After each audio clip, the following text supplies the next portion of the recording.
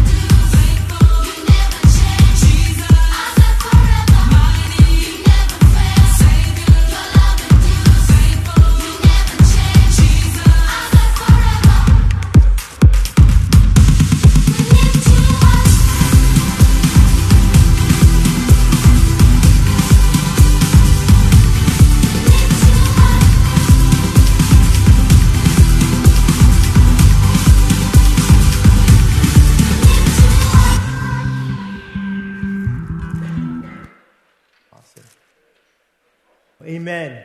Man, I just want to declare today that the God we serve is mighty.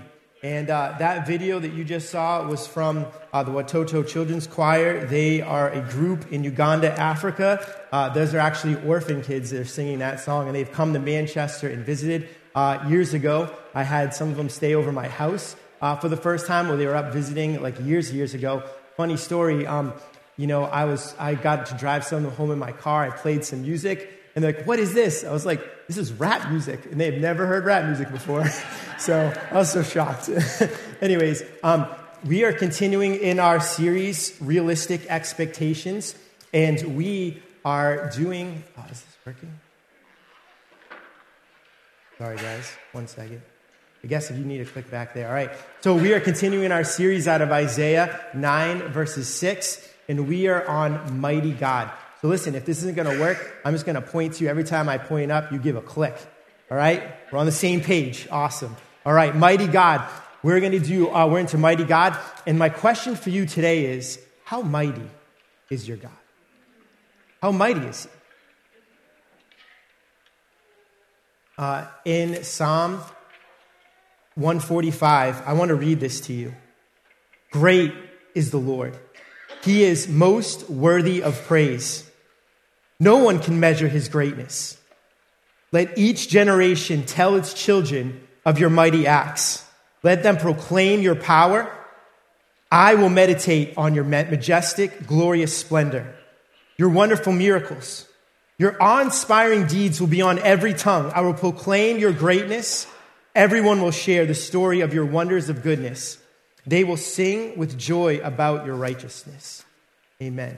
Now listen, the God that we serve is amazing. He's incredible. And when you read the Bible, page after page after page is filled with stories of him doing amazing, incredible acts. And today, I just want to share with you a few of them. I know I have a ton up on their screen. Man, I wish I could be here all day just telling you story after story after story, but Greg won't let me. All right? He knows you guys got family. He knows you have to go home. But God has done incredible things. And every now and then, we have to remind ourselves of those amazing things that he's done, because it builds up our faith. We say, man, if he could do it back then, why can't he do it now? Amen? So, I mean, let's just think about this, all right? You know, there was Moses, this people that were living in Egypt, right? They were enslaved for 400 years. God speaks to Moses and says, hey, Moses, I want you to go deliver my people. And Moses looks at him like, listen, like, who am I? Man, I was just kicked out of Egypt because I killed a guy. Like, I'm not the guy to go and deliver your people, right? I stuttered. But nonetheless, God used Moses. 12 plagues later, you know, they were on their way. All right? And then what does God do? They get to a point where they think, man, they're cornered. That God's not going to pull through. And in the end, God splits a sea. They march through. And not only that, but right behind him, he closes up that sea and destroys the greatest army in the world at that time. You don't mess with God. All right? Not only that, you continue on reading in your Bible, and not that far along, you get to Gideon. All right? The nation of Israel during that time, they were just being decimated by the Midianites. All right? Gideon himself, he was trying to make food or press food in a wine press. He was basically hiding because the Midianites would come and steal their food, and he was scared. And all of a sudden, an angel pops up to him and says, mighty warrior. He's like, dude, you got the wrong guy. I'm hiding in a hole right now, you know? But God had a plan to deliver Israel even at that time. You see, when we aren't following the Lord, when we're doing our own thing, we don't put him first, we end up in some precarious situations. But God, at this point in time, he wanted to show the whole nation how strong he was. So what does he do? Gideon grabs an army of 32,000 men. You know what God tells Gideon? Dude, you got way too many people here, bro. I don't need all these guys. Send them home. He ends up whittling down his huge army to 300 men. How many of you guys ever seen the movie 300? All right? Yeah, this is God's 300. All right, anyways, he does this because he's like, man, if you have too many people, they're going to take credit, and people aren't going to realize that I'm the mighty God behind all this. So in the end, this army that they face of 135 people, 135 soldiers gets destroyed. That's incredible, right? You have David and Goliath. You guys better know that story, all right? We're failing you in children's ministry, all right? But anyways, this giant comes against God, and he's making fun of the God of the Israelites. And it takes one shepherd boy who put his faith and trust in God and says, not on my watch. I'm putting a rock in that guy's forehead, all right? And he takes him down. But he says, listen, you come at me with spear and javelin, and I come at you in the name of the Lord of God of heaven's armies. David wasn't afraid. He knew the mighty God that he served. Then you have Joshua and the wall of Jericho. It's amazing when you praise God, what walls can fall down in your life. The story that I want to focus on, though, for a minute is actually Hezekiah and the Assyrian Sennacherib. You see, during the time that we're talking about right now, we're talking about back around 600 years before Jesus was born. That prophecy in Isaiah, that's the time period that prophecy came forth. And Greg delivered a message 2 weeks ago, and he talked about King Ahaz, who was the king before King Hezekiah. So if you guys remember that story, Israel and Syria were going to attack Judah, which was the southern half of Israel at that time. You guys notice, even in the news today, people like to just try to take out the nation of Israel. It happens over and over and over again, right? But during that time, all right, King Asa he didn't really put his trust in the Lord. Then a new king came out, King Hezekiah. And it says, if you start reading in 1 Kings, it's amazing how Hezekiah actually took all the idols, everything that people were doing, and he destroyed them. And he wanted his nation to follow after God. Sorry, it was 2 Kings, not 1 Kings. So if you read in chapter 18 and 19, Hezekiah, his city of Jerusalem is surrounded by the Assyrian army. Now, this is crazy, all right? And if we were living during that time, I'm sure we would be terrified, because here's the backdrop. Assyrians have gone through every nation surrounding Israel, and they have been destroyed. Every nation has been taken over, taken out. Anybody that stood against the Assyrian army, boom, they're done. So Sennacherib, he goes to the city of Jerusalem, and he basically surrounds it. He lays siege. And in laying siege, what the concept was, that he was going to basically starve everyone out. Food and water, man, it was going to get ugly. All right? If I go, man, starving to death is not the way I want to go. All right? I'm glad there's a dinner later. All right? Awesome. Food is good. All right? But, anyways, Hezekiah, all right, he's there, and Sennacherib confronts him, and he says, listen, Hezekiah, what do you think you're doing? You're trying to put your trust in the Lord God Almighty? Every single other nation that I've come against that have put their trust in their God, I've destroyed. What makes you think you're any different? Now, here's the deal. You know what Hezekiah does?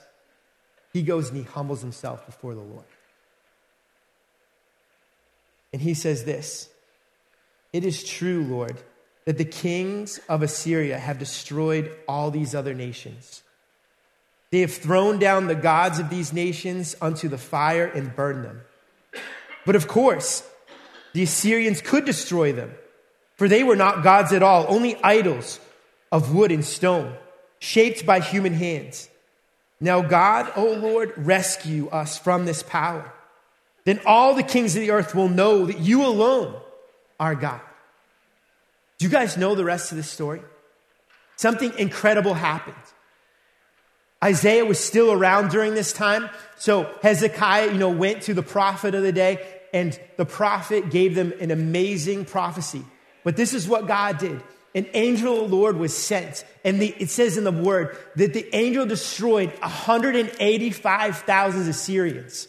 And that man that shouted the fact that he was going to destroy God's people. You know what? He didn't just do it in his own tongue. He did it in Hebrew so he could strike fear in the hearts of every single Hebrew in that land. And I'm just going to tell you one thing.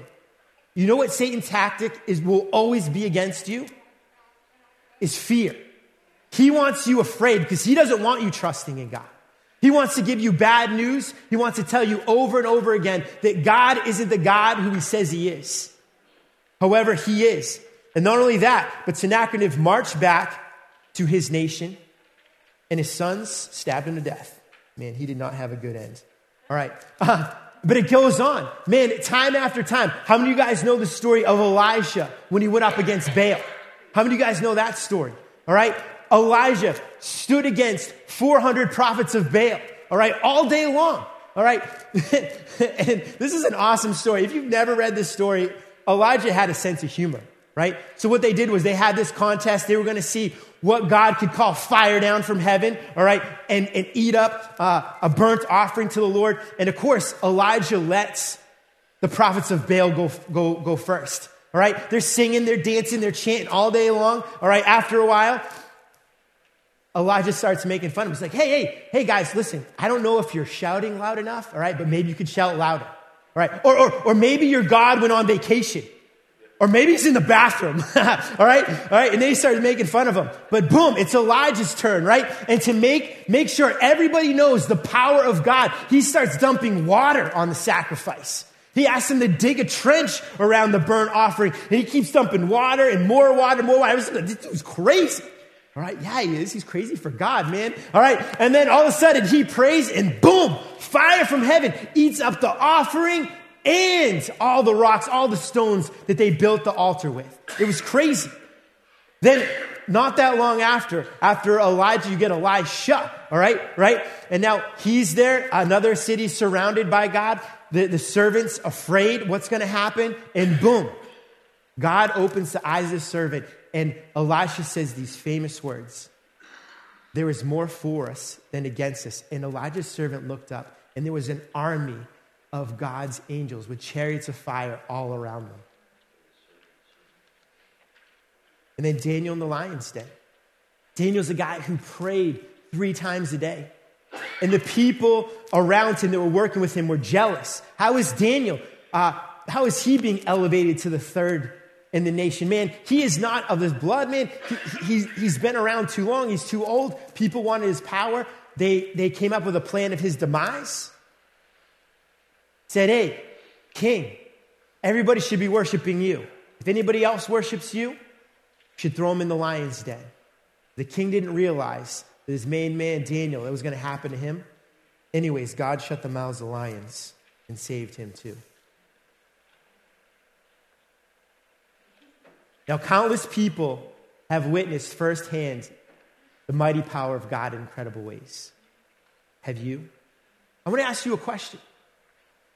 Have you seen the mighty power of God work in your own life? If not, why? Why haven't you seen this? Why do some people experience the power and might of God in their lives and others don't? I want you to sit on that question just for a second and think about it. Why do some people see God move so mighty and some people never experience him moving in their life at all? I'm gonna give you guys a few keys, a few points that the Bible really brings out. And I'm going to tell you that the number one thing, if you want to see God move in your life, number one thing is humbling yourself before God.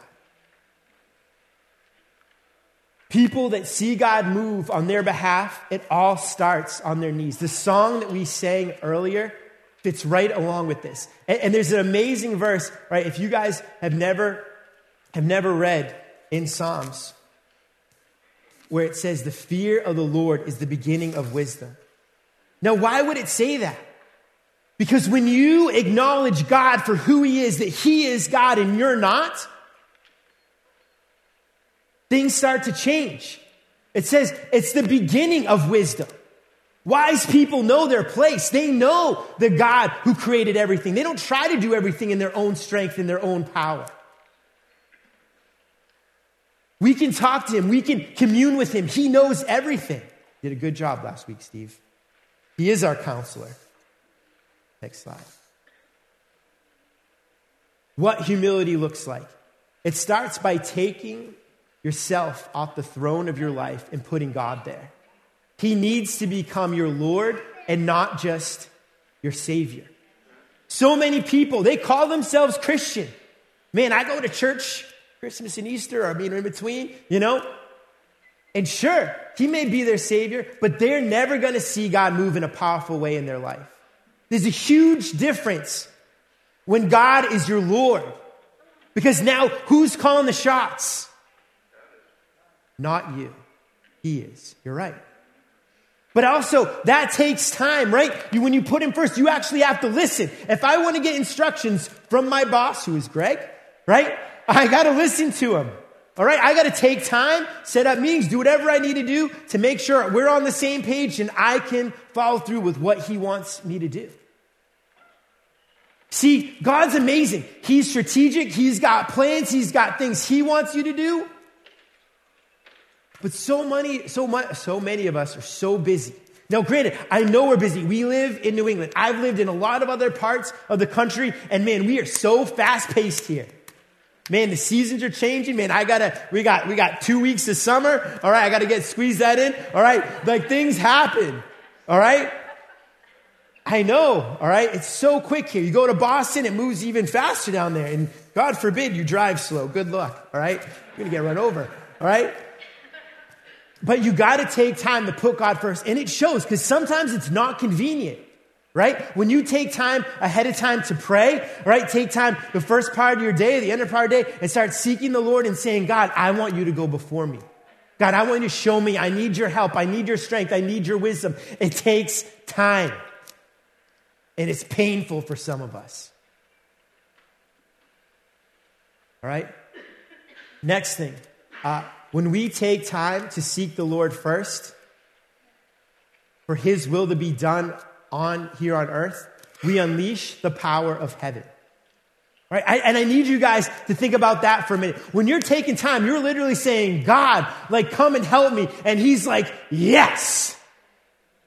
Thank you for asking. I mean, think about it. There is a whole army of angels out there ready. That's what their job is to minister to us and to help us. We're stupid. I'm going to be honest, we're stupid when we don't ask for his help. Why don't we do that more often? And that's the whole point of this message, is that, guys, I want you to be an army of people who aren't afraid to call on the Lord for help. Because when you start calling on him for help, you're going to see God move. And God's going to be able to do a lot more in this world. All right? Not just in your life, but in our community as well. All right? Humility takes responsibility. All right? This world is messed up and it needs a savior. And so do I. And I just wanted to tell you something. You know, everybody, most people, they want to point and they want to say, man, this world is so messed up. And who do they blame? They blame God. A lot of people will blame God. But here's the deal. God didn't mess this up. When he created the earth, he created it perfect. Guess who screwed it up? We did. We need to take responsibility that we have messed up our own lives. We've messed up our family's life. We've messed up our community. But when we start taking responsibility and saying, God, I want to put you on the throne of my life. I want to put you on the throne of my family. And I want to stake your flag of victory even in our community. Then he starts to move. Do you hear what I'm saying? There's a progression here. We need to take responsibility for our family. We need to take responsibility, for us first, for our family, and then for our community. If we want to see addiction be gone in this community, we want to see this culture changed, it's up to us. God's called us to do it. If we want to see Manchester and Southern New Hampshire change and New Hampshire change, and we don't want to be the least church state in the country anymore, who's going to do it? We have to volunteer and say, God, use us. You start getting this and you're going to become dangerous. Seriously. Start getting this. Like, I need you to become dangerous. I want Satan totally scared when you walk in the room. Because you have the power of the living God inside you. But you don't just get it by osmosis. You don't just get it by sitting in your chair. You got to get on your knees and get on the same page with God. Next step is faith. Now, when you want to see God move, all right, some of you guys got to step out into what God has called you to. I guarantee you that if everybody here was like, man, God has a plan and I am saying yes to it, if you were to do that right now, a year from now, things would start looking different. They would start looking different, not only in your own life, in your marriage, in your family, but also in your community. Stepping out of the boat is hard. Stepping out on the boat takes courage. Stepping out of the boat takes faith. And you notice that if you know this story, as long as Peter had his eyes on Jesus, dude, he was walking on water. Didn't matter if there was a storm around or whatever was happening. He was walking on the water. But as soon as we take our eyes off of God, guess what happens? We sink. I'm here to remind you, don't take your eyes off of Jesus.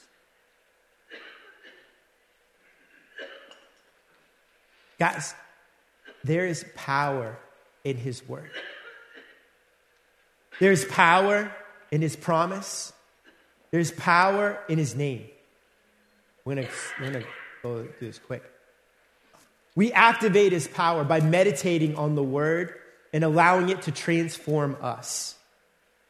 The first thing that God is concerned about is, we have problems in our life, is that he wants to work on our own hearts. He wants to mold us and shape us into his image so that he can be used by us. When we go and we start to, tell everyone about Jesus, but we don't look more like the devil, it doesn't work.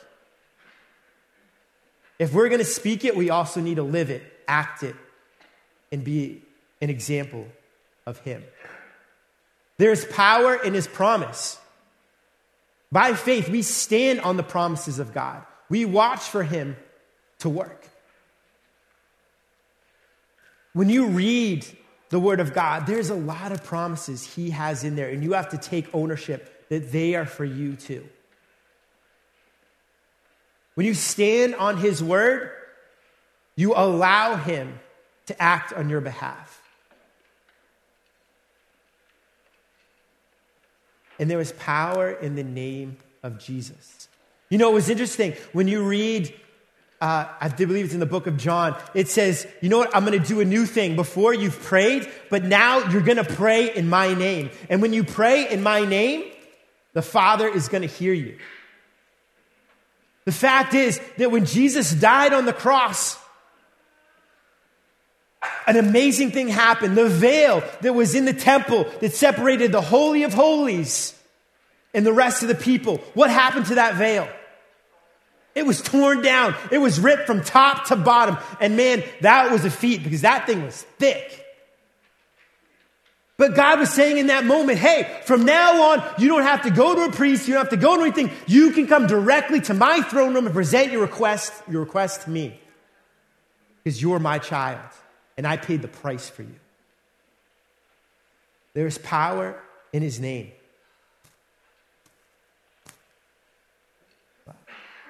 There's power in the cross.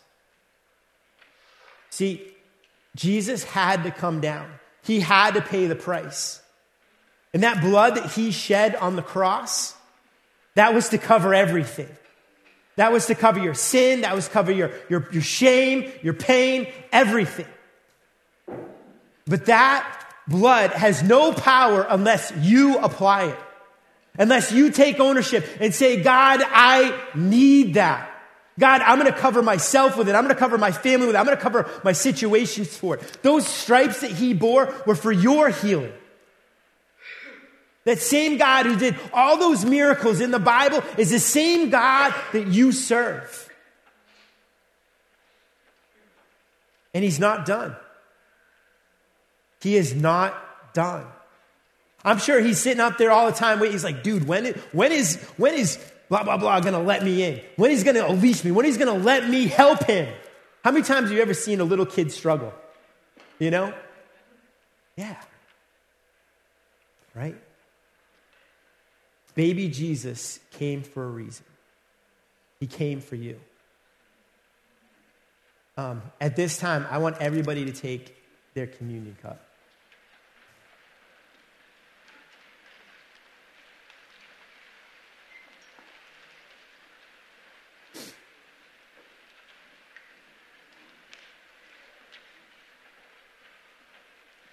Chris, if you want to come up here too. And I want you to just think about this too. Salvation is really found in the mighty power of Jesus. When you realize who He really was, your life will be changed forever. And God showed me something. When I was praying the other morning about this message, you know, I was actually like half asleep, half awake. And God just showed me a picture of a door. It was the door to heaven. And I know a lot of people, in this world, they will try to get into heaven one day based on the fact that they think that they're good.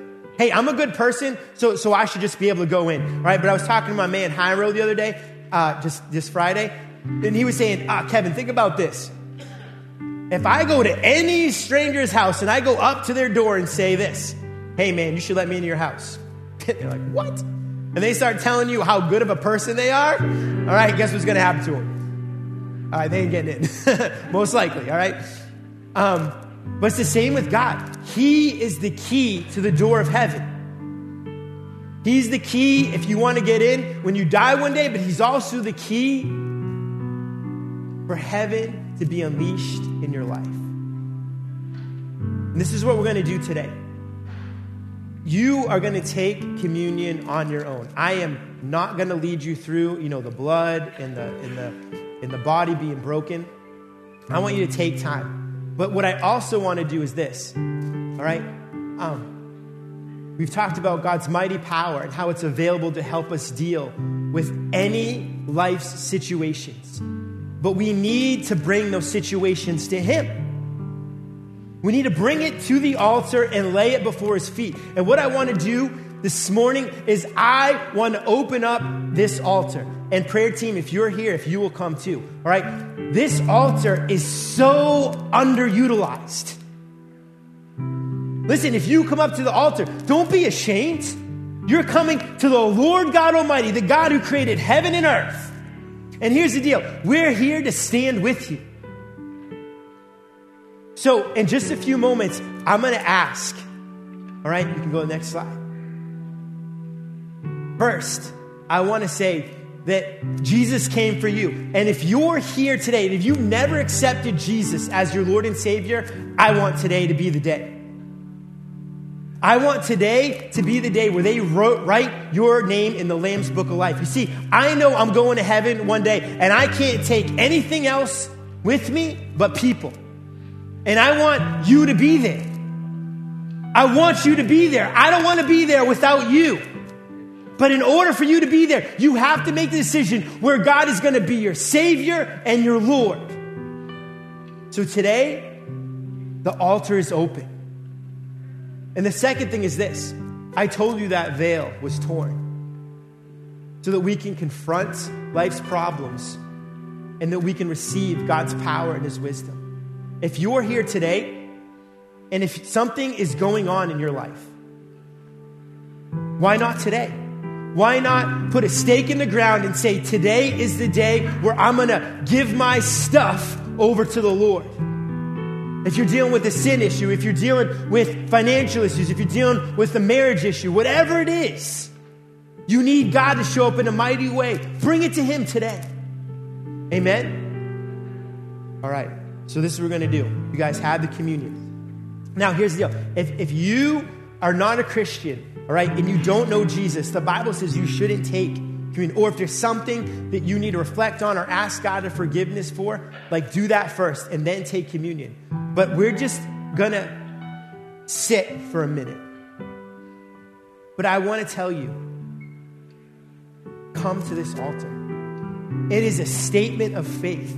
It is showing God that say, God, I need you. God, I want you. Hezekiah got on his knees and God showed up in a mighty way. We need to do the same thing. So we're going to do that. You guys would bow your heads and close your eyes. If you're here today and if you don't know the love of God, if God's love has never invaded your life and your heart, today is the day. If that's you, I want you to raise your hand right now and come up here.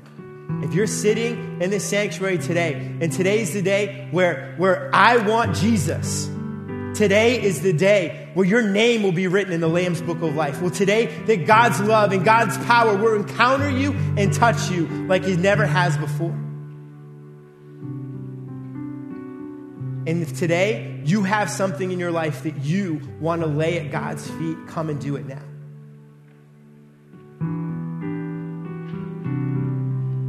Thank you, Jesus. God, I praise you.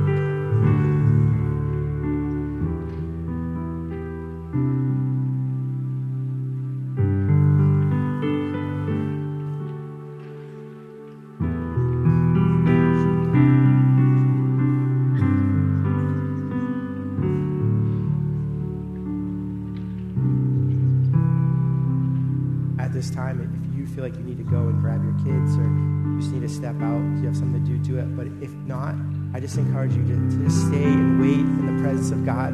Pray for the people that are up here at the altar. Join them, or even pray for your family. Pray for your neighborhood. Pray for any situation that you want God's mighty power to move in.